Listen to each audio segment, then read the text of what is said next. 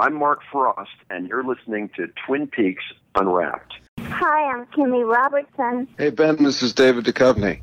Twin Peaks is over 30 years old. There's so much more to learn about Twin Peaks. We recommend you pick up our book, Twin Peaks Unwrapped, the book, to find out even more about the show that you love. We have tons of great stuff. We have over 100 interviews. We have commentary from the community. We have us. We have some great photos that have never been seen by most folks. I think if you're a diehard Twin Peaks fan, you're going to absolutely love this book, and you will definitely learn something new. So pick it up at bluerosemag.com. Thank you for your interest and for your enthusiasm and keeping Twin Peaks alive. I've got idea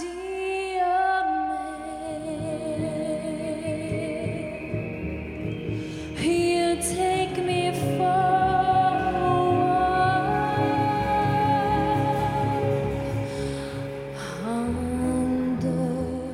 Welcome to Twin Peaks Unwrapped. I'm Ben Durant, and beside me, as always, Brian Kazaska. The Secret History of Twin Peaks is out. Is out in the wild. It's out in the wild. Finally. We debated about whether we wanted to talk about the book today. It's been out for a week. And we've had it maybe a little bit longer than that. We've had it a little bit longer. We were very blessed to be able to get access to the book early. Yes. But I think we've decided we would allow everybody who hasn't had a chance to read it as fast as we have to read it. And that next week we're going to do a book review. Sounds good. Yeah. So that's very exciting, Ben.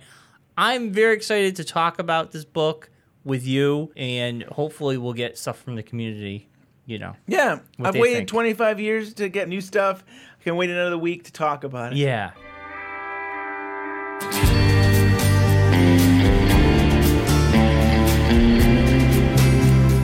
I got to interview Felipe B., who won the Meet the David Lynch and Kyle MacLachlan at the Festival of Disruption experience. Before I talk with Felipe, I want to talk a little bit about Omaze. Omaze democratizes the traditional auction-given model by offering everyone the chance to have a once-in-a-lifetime experience for as little as $10, driving new levels of awareness and raising more money for charities. And now let's talk to Felipe. Okay, so how did you find out about this opportunity to possibly win a VIP to the Festival of Disruption and meet David Lynch and Kyle MacLachlan? Well, I saw on Facebook, in David Lynch's Facebook, and also Kyle who made a video to have a cup of coffee. I was actually craving these tickets so much I couldn't buy them when they started being sold. Yeah, they sold out. Sold out. Yeah. How did you enter? Did you purchase something to enter in to win? It was basically pure luck because all you had to do was you could donate as little as $10 up to much more. And honestly, so I donated only $10. And wow. Only one time, yeah. It was like very, very lucky because it was totally random. That's awesome. Yeah, I think I did the $25 for like a signed Kyle MacLachlan card or something, digital card. That is awesome. $10 got you pretty far. I mean, wow. Yeah. Yeah, it was even like $20 was like recommended. That is something else. That is so cool. And I saw a picture of you. See, they Omaze contacted you, and they were able to get you actually surprised that you won. I mean, how does that work out? Omaze called me saying that I was one of the finalists. I think they picked like 10, and I was actually like the 6th because like 5 people couldn't actually go.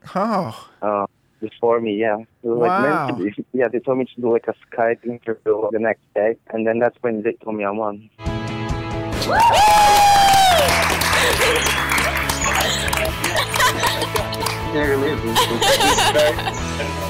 This is like a wonderful lifetime experience. Yay! I met David. That was the kickoff party, and that was a private party that was actually Friday night before the opening of the festival. He said, "Oh, have a seat." It was like the same. Oh my God, me and David Lynch in the same sofa, having a conversation. Told him it's an honor to meet him because I'm a huge fan of all his movies and Twin Peaks. I told him I was in the middle of making my first short film, so he gave me some inspiration, advice. David Lynch himself told me, "Oh, you have to try Transcendental Meditation." I think I'm actually giving that a try. He always says, you can always go deep like that to get the best ideas, write them down, and you work them out from then on. And it was a great party. John Malkovich was there as well, and also I met Rebecca Del Rio. She is the singer in Mulholland Drive, formed that song Llorando. Yeah. To her a long time as well, and she told me how she met David and the whole process of working Mulholland Drive and had a few drinks together. So very exciting. Isn't that something? And then, during the festival, I met Kimmy Robertson, the one who plays Lucy. Yes. I think we talked a little, took a picture together. That's awesome. John Malkovich was staying in the same hotel, so I was having my breakfast in the cafe, and he was sitting right on the table next to me. And then on Sunday, Kyle did the interview on stage with Laura Dern, and I met him right after his interview. We talked for a long time, too, actually, and we were having a good cup of coffee. And then we just talked about his movies and Dune, Blue Velvet, Twin Peaks. Like his favorite movie to act with Dune. He's very down to earth. So what was the festival like? I mean, there was a lot going on for the weekend. It was a great festival. So lucky I got a VIP ticket, actually. So I had one of the 10 first rows in the theater. Oh, wow. And I love Angelo Badalamenti. He composes all David Lynch music. And so it was great to see him performing live. Yeah, the whole festival was amazing. Surreal experience.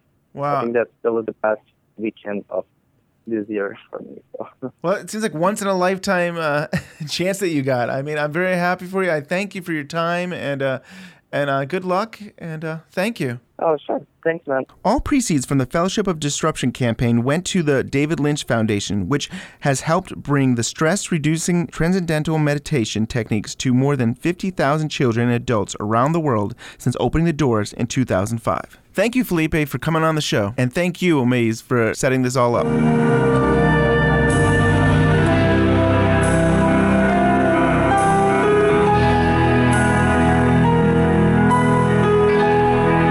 So, Brad, the Festival of Disruption was it October 8th through the 9th? How was that? Oh, man. I had an absolute blast. It really was just a great time. Can you give us like a tour of what you did there? Yes, I can. I guess I'll start on Thursday night. Me and some friends went down to pick up our wristbands, I guess, and it was just crazy. It was held at the Ace Hotel and Theater, and they had the big box office painted with Twin Peaks, like red, and the chevron print, and it was just really cool. It made things feel really real with Twin Peaks coming back, and seeing stuff like that in public is, I don't know, for me it's just a shock for someone who never thought Twin Peaks would be coming back. So while we were kind of hanging out in front of there, John Malkovich walked by, like in this full suit, and that was really cool. It was just like, oh, there's John Malkovich. And then, just standing around talking to friends, and this woman was walking by, and this beggar or homeless guy, just tapped her on the shoulder, and like in one fell swoop, she just pulls out this $20 bill, hands it to him, and keeps walking. And I said to my friend, I was like, did you see that? And they're like, I know, I can't believe that's Debbie Harry. Oh, wow. And I was like, oh, that was Debbie Harry. I just was, I was impressed at such a smooth move of just, giving the guy a 20. Yeah. The next day, things kicked off around noon, and they did a screening of The Elephant Man. But really, I kind of hung out in the lobby and caught up with a lot of friends and did some chatter. And they also had a bunch of new Twin Peaks merchandise. Did you buy anything? And so I'd got a matchbook and like a patch. That's awesome. Nice. That's cool. Yeah. There was also like this, you may have seen it on the auction site, but David Lynch painted like a set of dinner plate, and they were really cool, but they were like $1,300. So.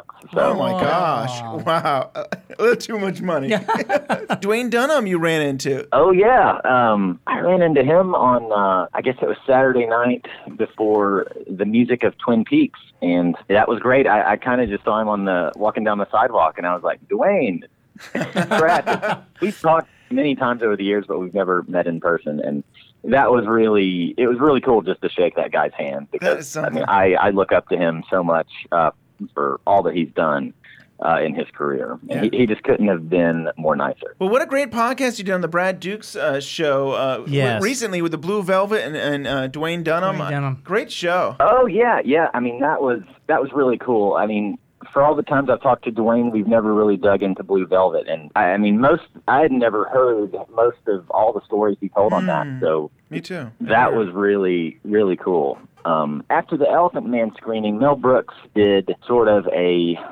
talk. He just kind of talked about how the Elephant Man came about.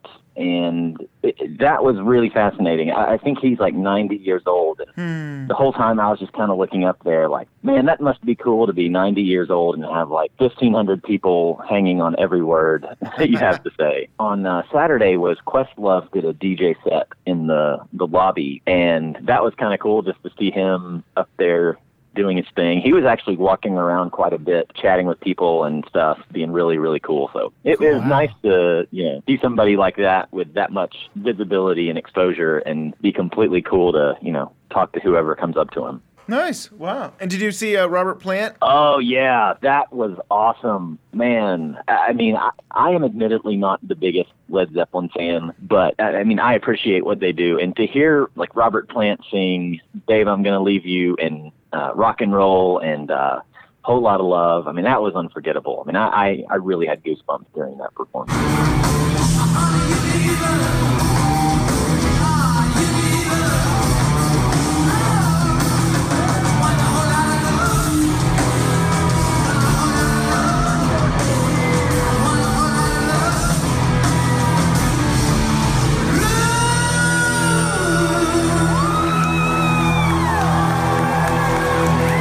Really cool to see St. Vincent. She played Saturday, and I've seen her, I think, on every single tour, at least for every album she's done. Oh, wow. And it was really neat to kind of see her progress to this kind of a stage.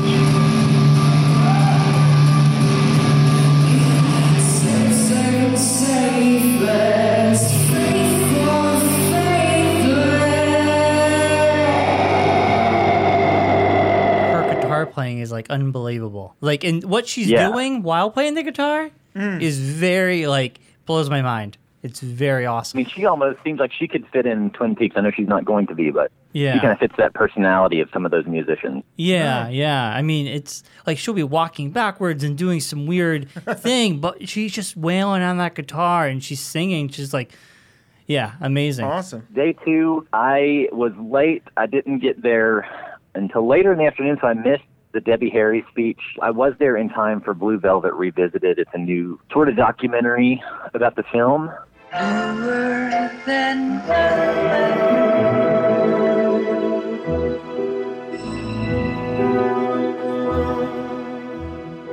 And it goes Candy Colored Clown. A lot of times you need to sit, very quietly, and then you start getting some ideas. I mean, it was really cool to see it, especially it was the U.S. premiere. I think about the last third of it, I kind of was getting restless because it really was not your traditional documentary.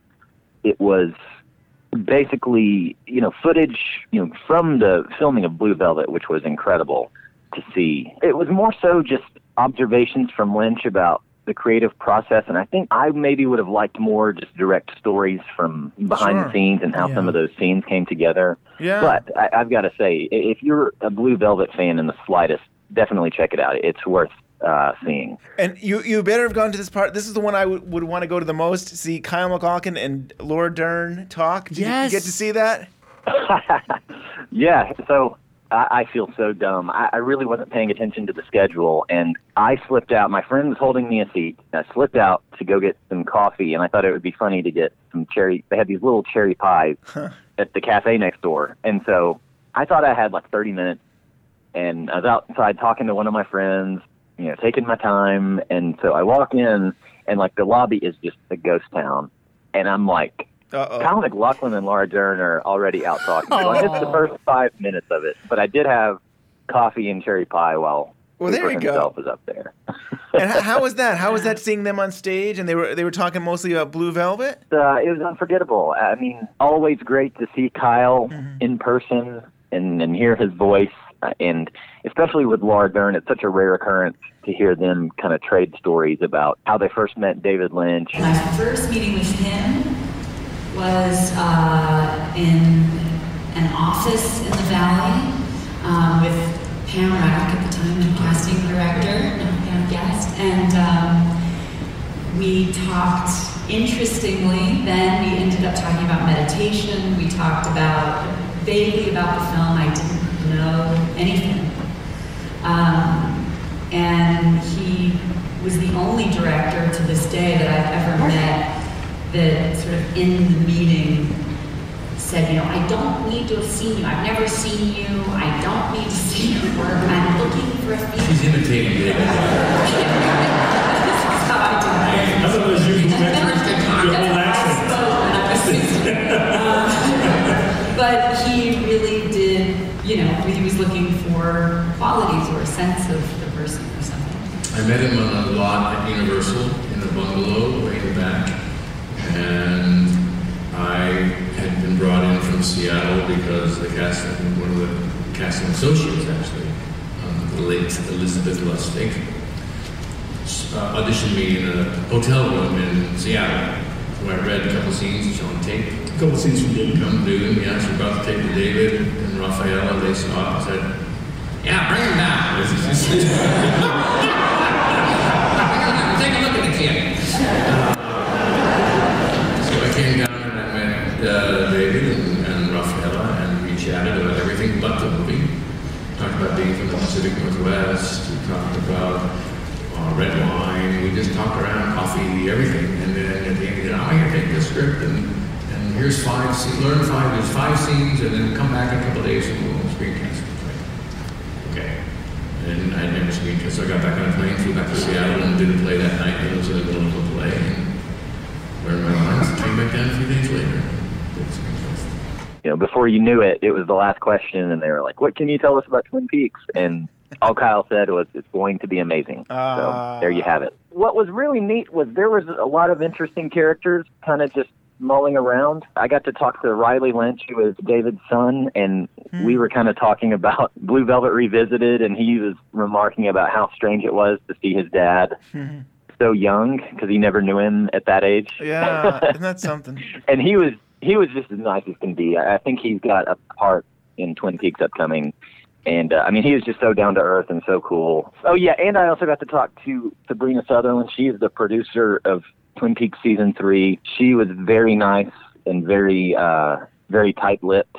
Not that I was prying for any information, but it was really, really neat to meet the person that I guess you could say is third in command with Twin Peaks coming up. Wow. And that was really cool. Me and my friends ran into Krista Bell and Rebecca Del Rio, and they chatted us up for as long as we wanted. Kind of like a reunion in the way. I would say probably, over 2 or 3 dozen people from the Twin Peaks Festival in Washington were there. And so it was really nice to see all those people somewhere else and not in Washington. Yeah. I think everybody had fun. And, of course, the music of Twin Peaks shut down the whole thing. And I'm sure you guys saw it. But David Lynch came out and he thanked everybody for coming. And he said, tell you some secret information on the new Twin Peaks. I think you all would be very interested in... Pardon? Oh, no, we're out of time. What a tease. Yeah, it was funny, but to be in a room with that many people hanging on, like, a sentence like that, it really was just like, oh. That's awesome. Keep the mystery alive. Yeah. The music of Twin Peaks, I don't want to be critical of it, but I think it could have been produced maybe better or sequenced. I love the performances, and it was Krista Bell sang some songs, and she did Just You, the James song, and that was awesome. Just you and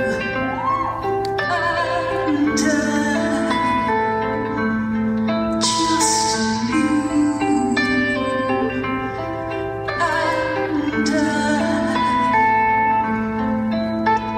and together.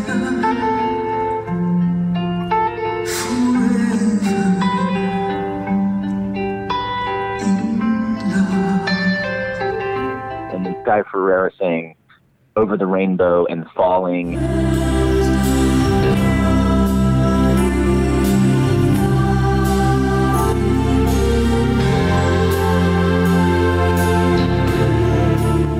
struck me funny was Angelo didn't come out till after that. So I really would have liked to have heard Angelo play on Falling and Just You and some of those real classic Twin Peaks songs. Yeah. But he did come out later, and they did the Laura Palmer theme and Dance of the Dream Man. We're reminded there's a place where there is always music in the air.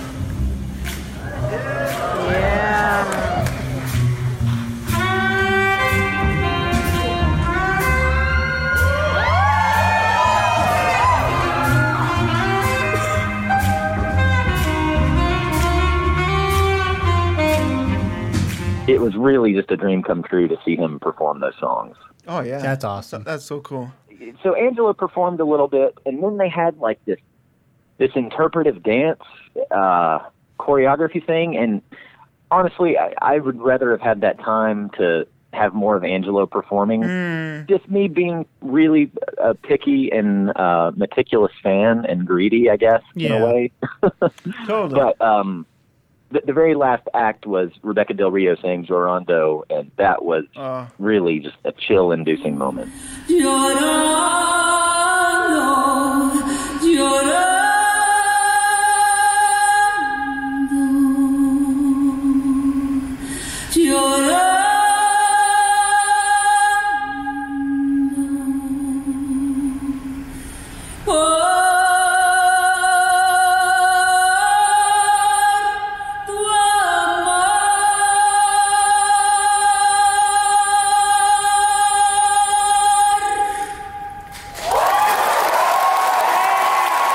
So they're talking about doing this again next year. Is that something that you'd be interested in going to again?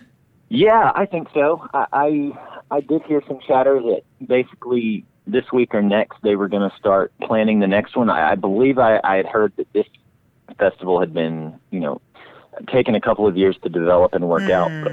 But really, I had a blast. I mean, it was a really great venue. The Ace Hotel Theater was really, really beautiful. I mean, even during some of the performances, I kind of caught myself just looking up at the ceiling and getting lost in all the cool details and the carvings. We are celebrating Mark Frost Month, and you actually have interviewed him for your book, Reflections or History of Twin Peaks. And what was it like talking with Mark Frost? Wow, it was quite an experience. I mean, I have had the pleasure and honor of interviewing him a handful of times because he made himself available for my book, and he would actually, go to bat for me and provide references for people who weren't sure if they wanted to participate. So his participation was paramount. I always look back on that time just kind of blown away and filled with gratitude because he was just so kind to me. And it was incredible to, have the co-creator of Twin Peaks on the phone and just have the freedom to ask him whatever I wanted and then try to build a narrative from there. So I just always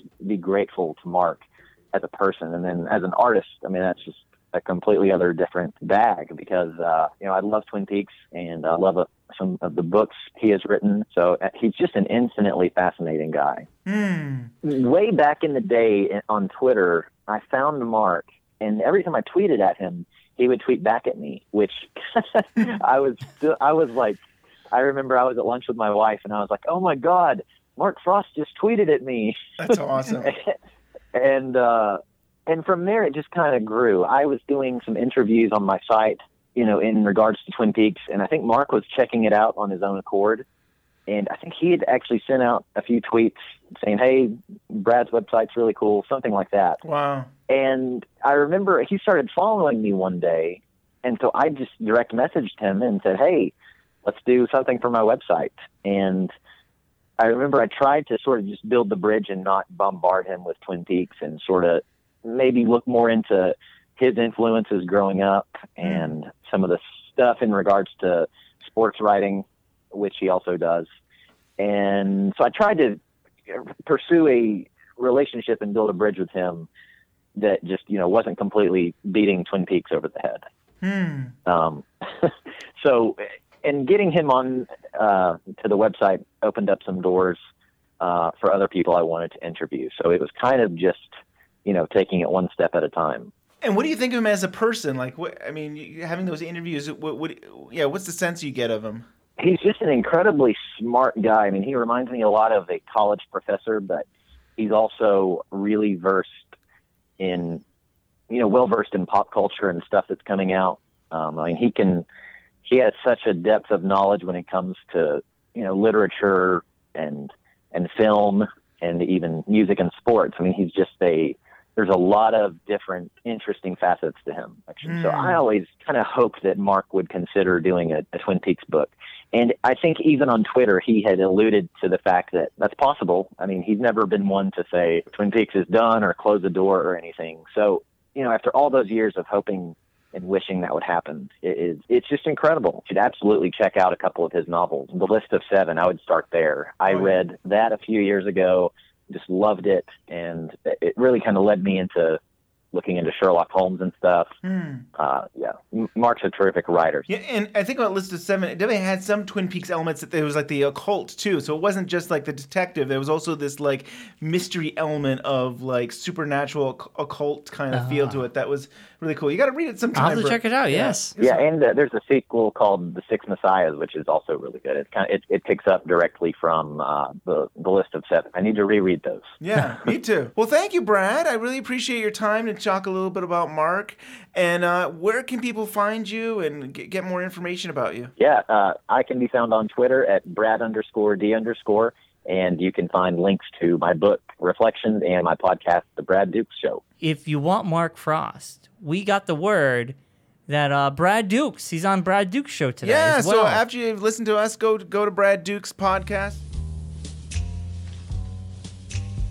Sheriff, what are you sitting around for? We got places to go and people to see. Yeah, I think I better start studying medicine. Oh, why's that? Because I'm beginning to feel a bit like Dr. Watson. We have Christian Hartleben. Welcome. Hello. Hey, Christian. So hey. we got to meet you in person at the Great Southern. I think that was so cool. We just happened to go to the record store, and there you were, and we hung out and I think we had breakfast, and it was a good time. Yes, we had several meals and wonderful conversations. I don't mind saying that going down there, part of my objective was definitely to meet you guys and share in everything you've been doing with the podcast. Cool. Very cool. Thank you. Yeah, I mean, it was, I think you're like one of the, other than Scott Ryan, you're one of the first people that just approached us and just started talking. It was great. Yeah, it was really cool. Yeah. It was really cool. And David Bushman, and we ran into him too. But yeah, that was a good time. Yeah. Christian, you've been a fan of Twin Peaks forever, it seems like, since the beginning. Can you share with us a little bit your background with Twin Peaks? Well, yes, that's right. I was a sophomore at college at Princeton at the time, and I was a terrible student in chemistry, physics, and math, and I had just ended my first serious relationship after a year, and Twin Peaks was coming along, and it was the right thing at the right time to get me interested and move me on in my life a bit. Yeah, and this was 1990 this all took place. And before college, I had watched all of network television for the last decade, and I had seen everything that's possible, and it was pretty pathetic. So when Twin Peaks came on, my reaction just to every shot and every line in the pilot was like, that cannot be on television, and that cannot be on television. And it was very transforming and very liberating. Very cool. I changed my major to art history and visual arts because that was the closest I could get to studying film at college. And going to Film Society, like you had showed the deal you mentioned on the podcast. And, we had a very nice Film Society, lots of members, and I'm sure the economics of the whole thing collapsed a few years later with VCRs being everywhere, but at the time it was still a vibrant kind of way, and the Twin Peaks was sort of a sidecar going on, and I had recorded it, the pilot and all the episodes, and I duplicated them and passed them around and got a lot of people up to speed who wouldn't have been otherwise able to watch the show. Huh. That's cool. Now, you were involved with Alt TV Twin Peaks. I read and posted a little bit while the show was on, while I was at university. But then after school, back at home, I stayed on the news group until about 2004. I didn't get to have access to internet till probably 1995. I think that was my first thing, but I still don't think I remember going to the site, but I don't remember being an active member really doing stuff. And that was still few years after Twin Peaks had gone off the air.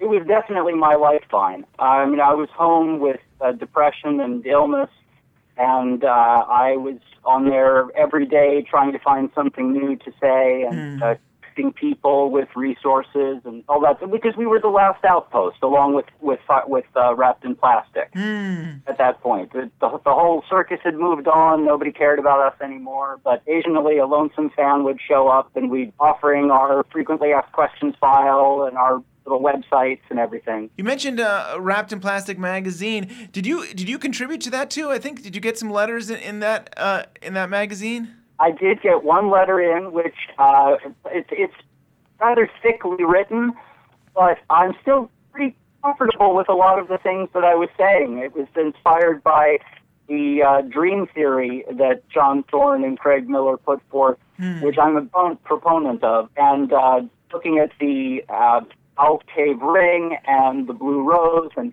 how to understand those. Yeah, I love the research that you put into it. You know, you email us all the time, like really. Yeah. I think it's really dense research, but I love that the time that you put into this and your thoughts behind a lot of these theories about the cave and the ring, and it's really cool. This month is Mark Frost month, and I wanted you on, especially because to talk about Mark Frost as the reporter in Twin Peaks. Can you give some background about that? Sure. Well, I was aware that he had an on-camera appearance as the TV news reporter at the scene of the fire of the mill as reporter Cyril Pons, last name spelled P-O-N-S. But I didn't know the name until recently when Mark Frost and someone were tweeting about it. And I've gotten a lot of mileage out of looking at the derivation of names and possible associations and linguistics like that with Twin Peaks. So I said, well, what does Cyril mean?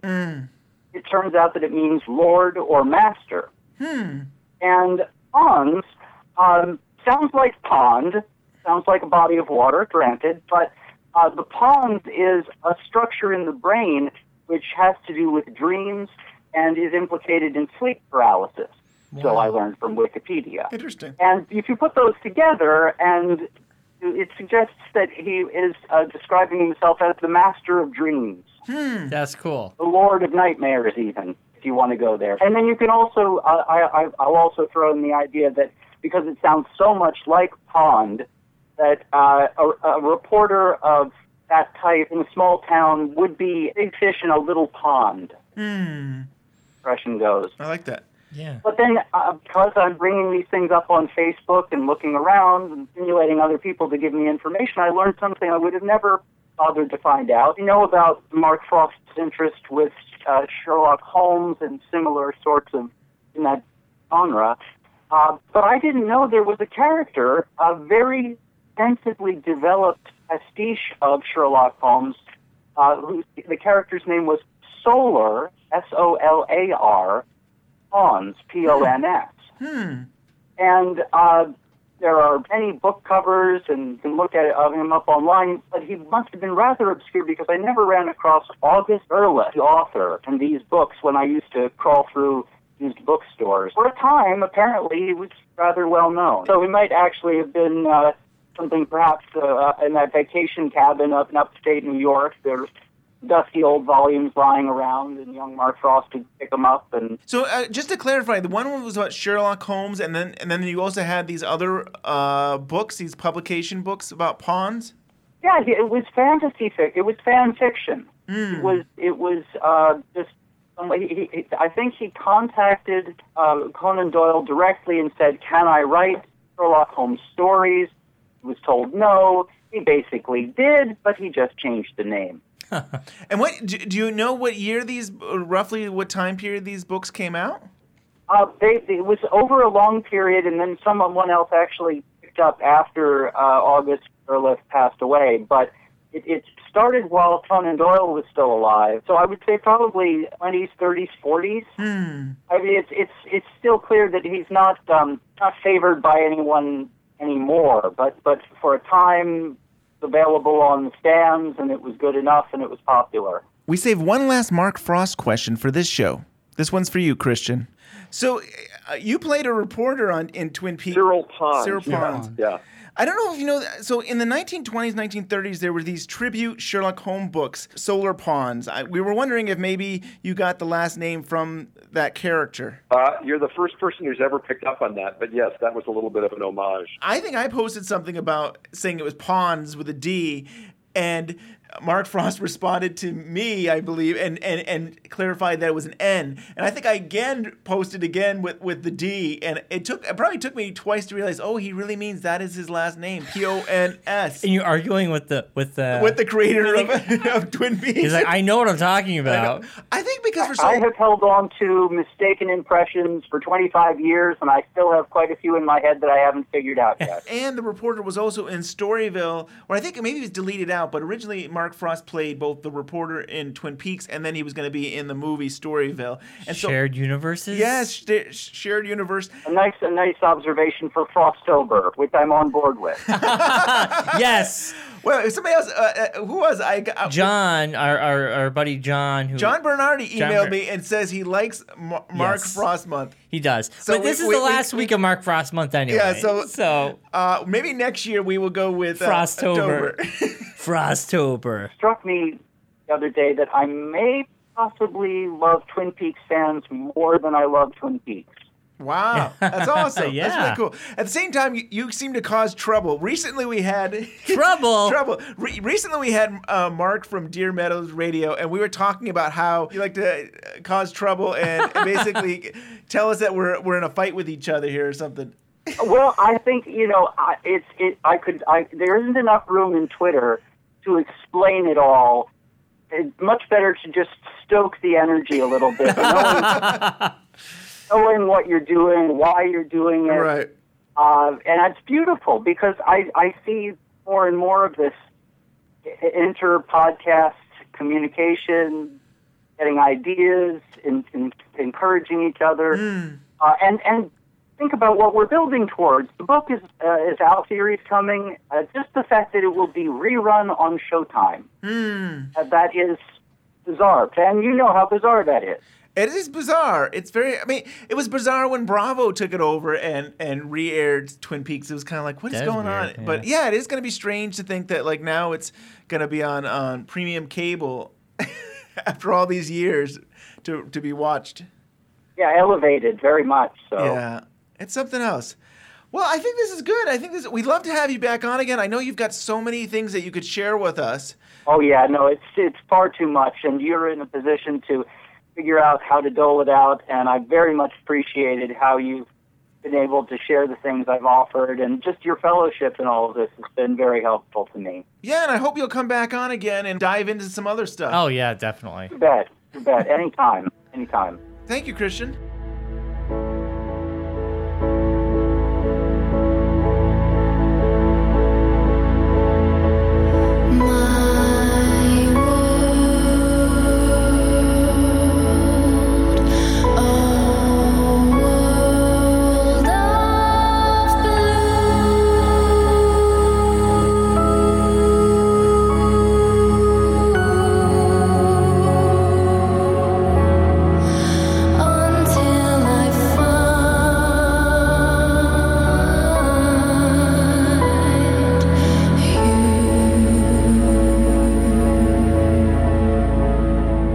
So, Joel, you want to talk about Mark Frost? His energy seems to have gone almost entirely into writing books, fiction and nonfiction.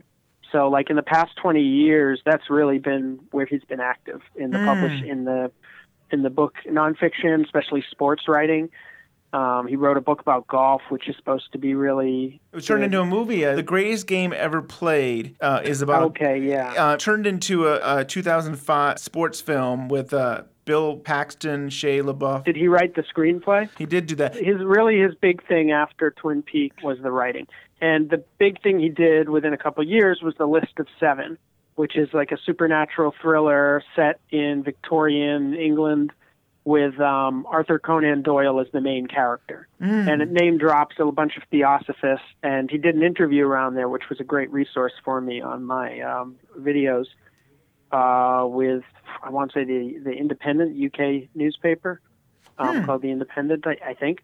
And that that's a great interview for kind of getting his ethos and vision and stuff. And actually, the best resource, I think, is the Minnesota television station that did a special. I began writing when I was 5. I was fascinated by the mechanics of the typewriter and the way that you could create words out of nothing. So it was sort of a magic process for me very early on. And by the time I used to retype newspaper stories. I loved the way the words looked in the columns, so I would just try to recreate them. There was nothing sort of original going on. And then I thought maybe I should try to write my own stories, these things that were kind of bouncing around in my head. So I started writing novels at 11 and wrote, I think, 3 between the ages of 11 and 15. I think it was a way of figuring out who I was at that age, which is a fairly tall order. And then I reached the age of 15 and started writing plays because I found out that if you worked in the theater, you could meet girls. And that led me into acting and directing and all the other things. I've sort of come back to writing now, after all this time, as really the foundation of what it is that I want to do and how I see myself. And I think it's just the touchstone that keeps me aware of what's going on inside me and who I am. Do you remember the first thing you wrote as a child? I remember the first novel, yeah. What was it about? Well, it was drawn, I think, in large part from The Man from U.N.C.L.E., and with a liberal sprinkling of The Three Musketeers.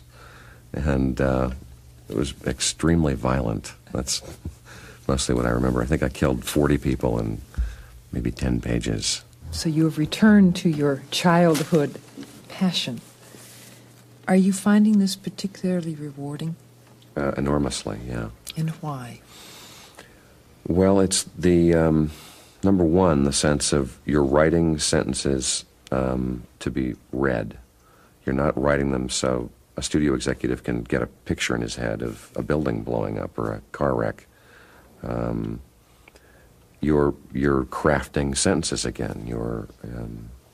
You're telling a story one brick at a time, and it's.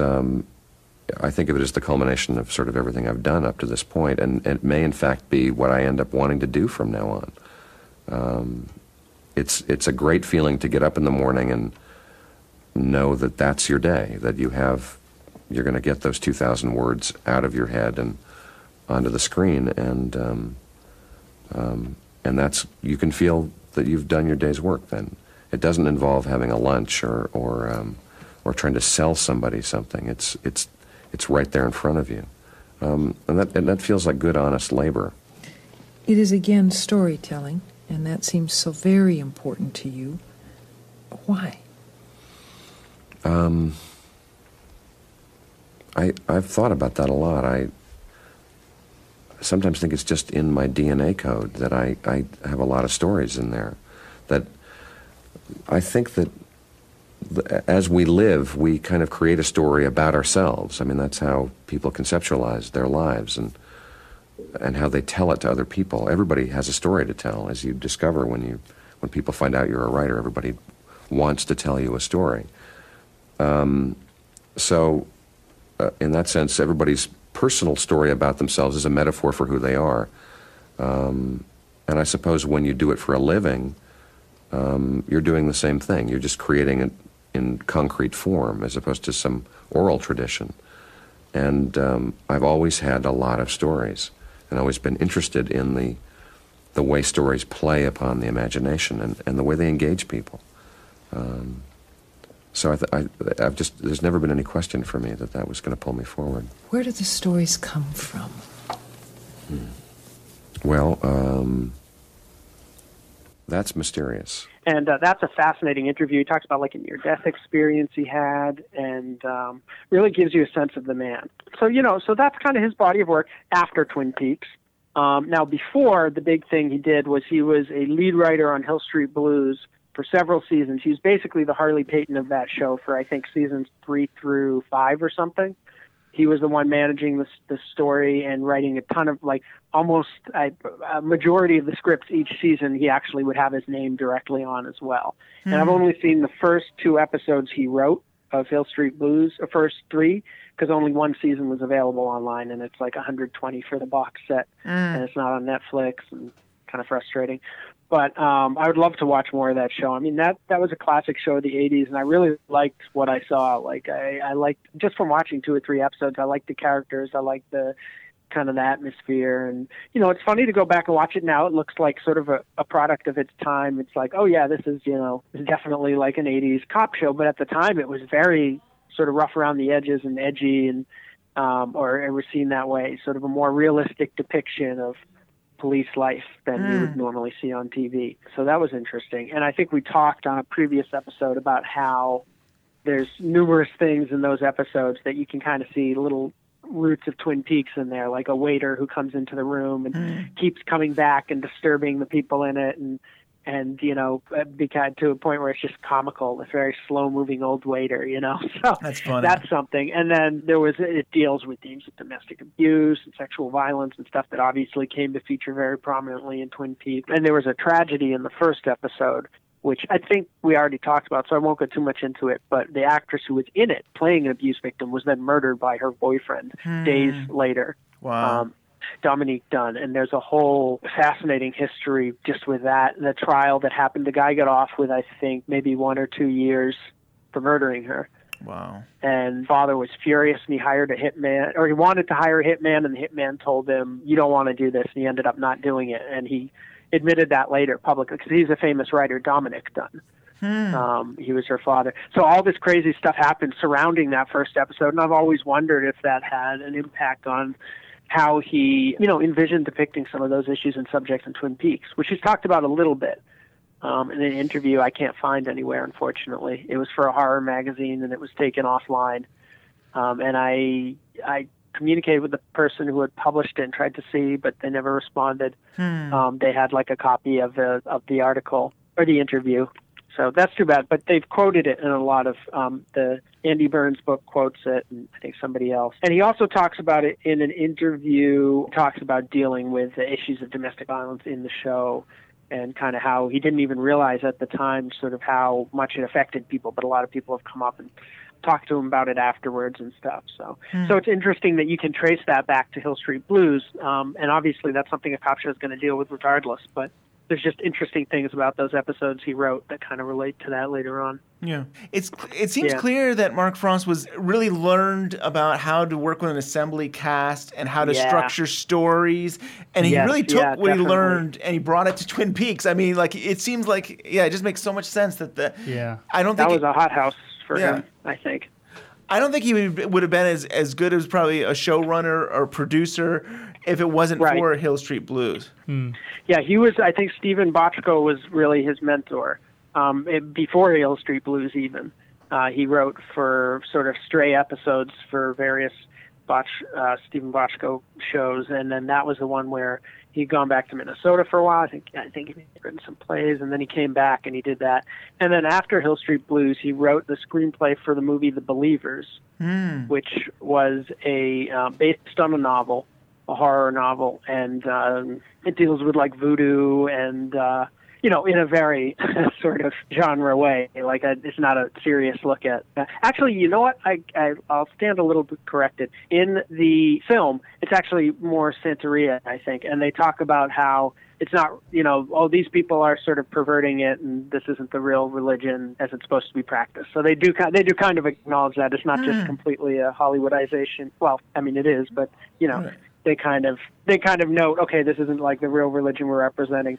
But the interesting thing to me about that film was that it involves these parents like sacrificing their children for this sort of occult thing, which obviously, again, relates to Twin Peaks later on, and this sort of idea of otherworldly possession where people's bodies are taken over, and there's a character who's like dancing in like he hears the music and he starts shuddering and his eyes kind of roll back and he dances in the middle of the ball, and all of these sort of like wealthy New Yorkers are standing watching, and they all start to sway and stuff because they're into it. So that obviously, Leland dancing on the dance floor, being overcome by the music, is very reminiscent of that. It's just interesting to go back and actually look at his other work, because we can all look at Lynch's films and see, okay, Lynch brought this, that, the other thing, but then there's a bunch of stuff that Frost brings to it as well. Definitely.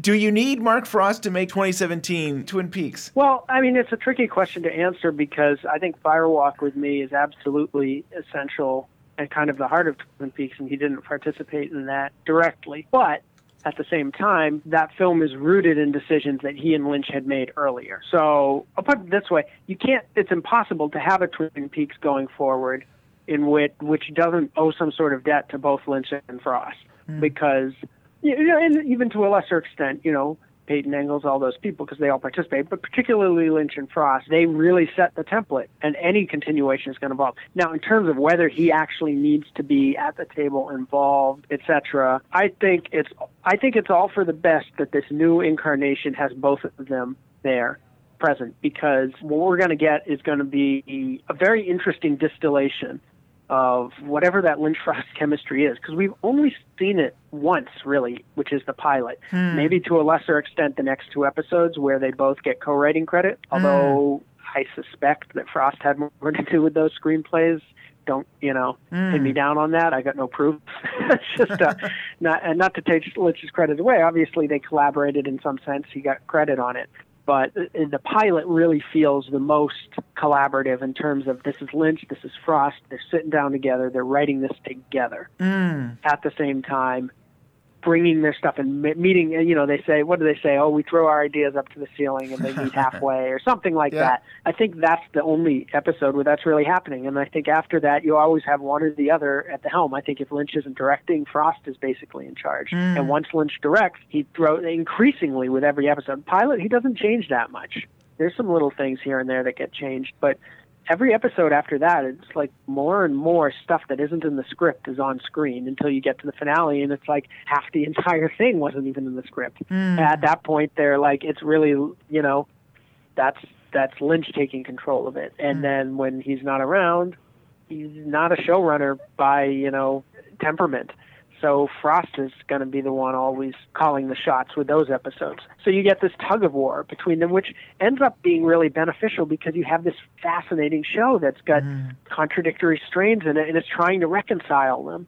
And it's struggling to do that. It's struggling to be totally different things. And I've said this a million times, but if you look at their quotes on it, it just gets over and over again. It gets reinforced that for Lynch, this is a specific tragic story against which all these other stories unfold. But there's one event, which is the murder of Laura Palmer, that's always there in the background, and that touches everything, and that impacts everything, and that's the center of the story. And then for Frost, it's no, this is all about the town. This is a universe we can explore endlessly. And that's a great starting point, but we don't want to get trapped in that.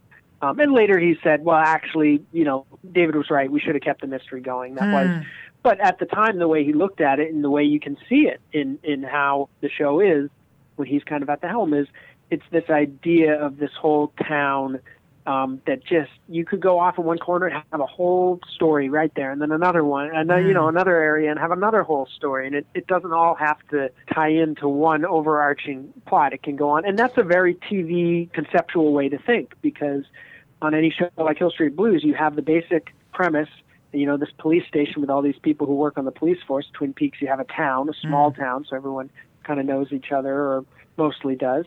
And then you go from there, and you can do any story. Season 5 doesn't have to be still carrying a story from season 1. That's just not how it works. But Lynch came to it from film. And a film, as experimental as Lynch likes to get, as much as he likes to pivot off into weird little avenues, film has an overarching frame. Same, certainly with a painting, and he was a painter first. A painting has the whole picture. There's a completeness to it. And there can be this element that you can't control, that's a mystery that goes on forever, that's kind of wild and beyond the painting, but it's held somehow within this frame.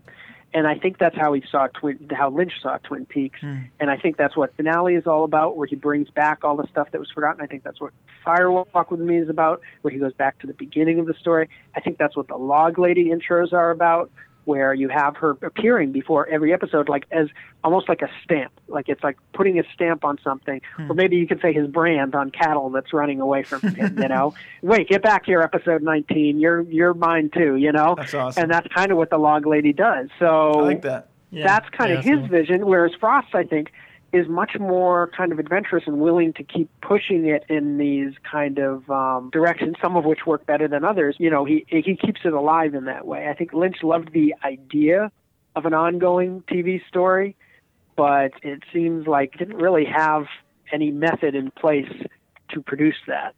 So it kind of fell on Frost and the others to make that a reality. That's just my perception. Yeah. But remember, you can email us. You can like us on Facebook. You can follow us on Twitter, Twin Peaks Unwrapped, on all those. And then you can email us at twinpeaksunwrapped@gmail.com. And I want to say so much. I mean, like I feel like PBS or something that's like, we need to take a moment to really ask that you go to iTunes and give us those 5 stars. Give us that review. If you've liked at least one of our shows that we've done, you got to go to iTunes and say that and tell people that, hey, this is a great show. Give us those 5 stars.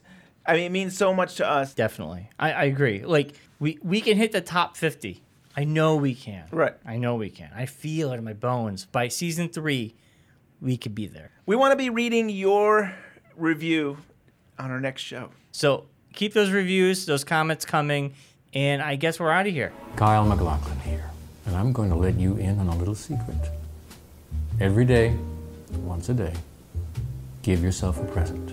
Could be a new shirt, a catnap in your office chair, or this. The chance to join me in LA for a damn fine cup of coffee. To support a great cause, I'm teaming up with Omaze to invite you and a guest to have coffee with me at David Lynch's Festival of Disruption. Have it with cream, sugar, or black as midnight on a moonless night.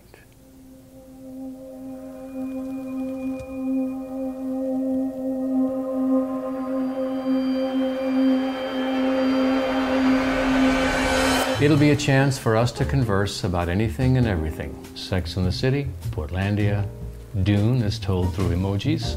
Basically a chance for you to see that I'm actually nothing like Agent Dale Cooper in real life. Excuse me. Siri, it's 8 a.m. September 6th, recording my Omaze video. Remind me to investigate ways I'm actually nothing like Agent Dale Cooper in real life.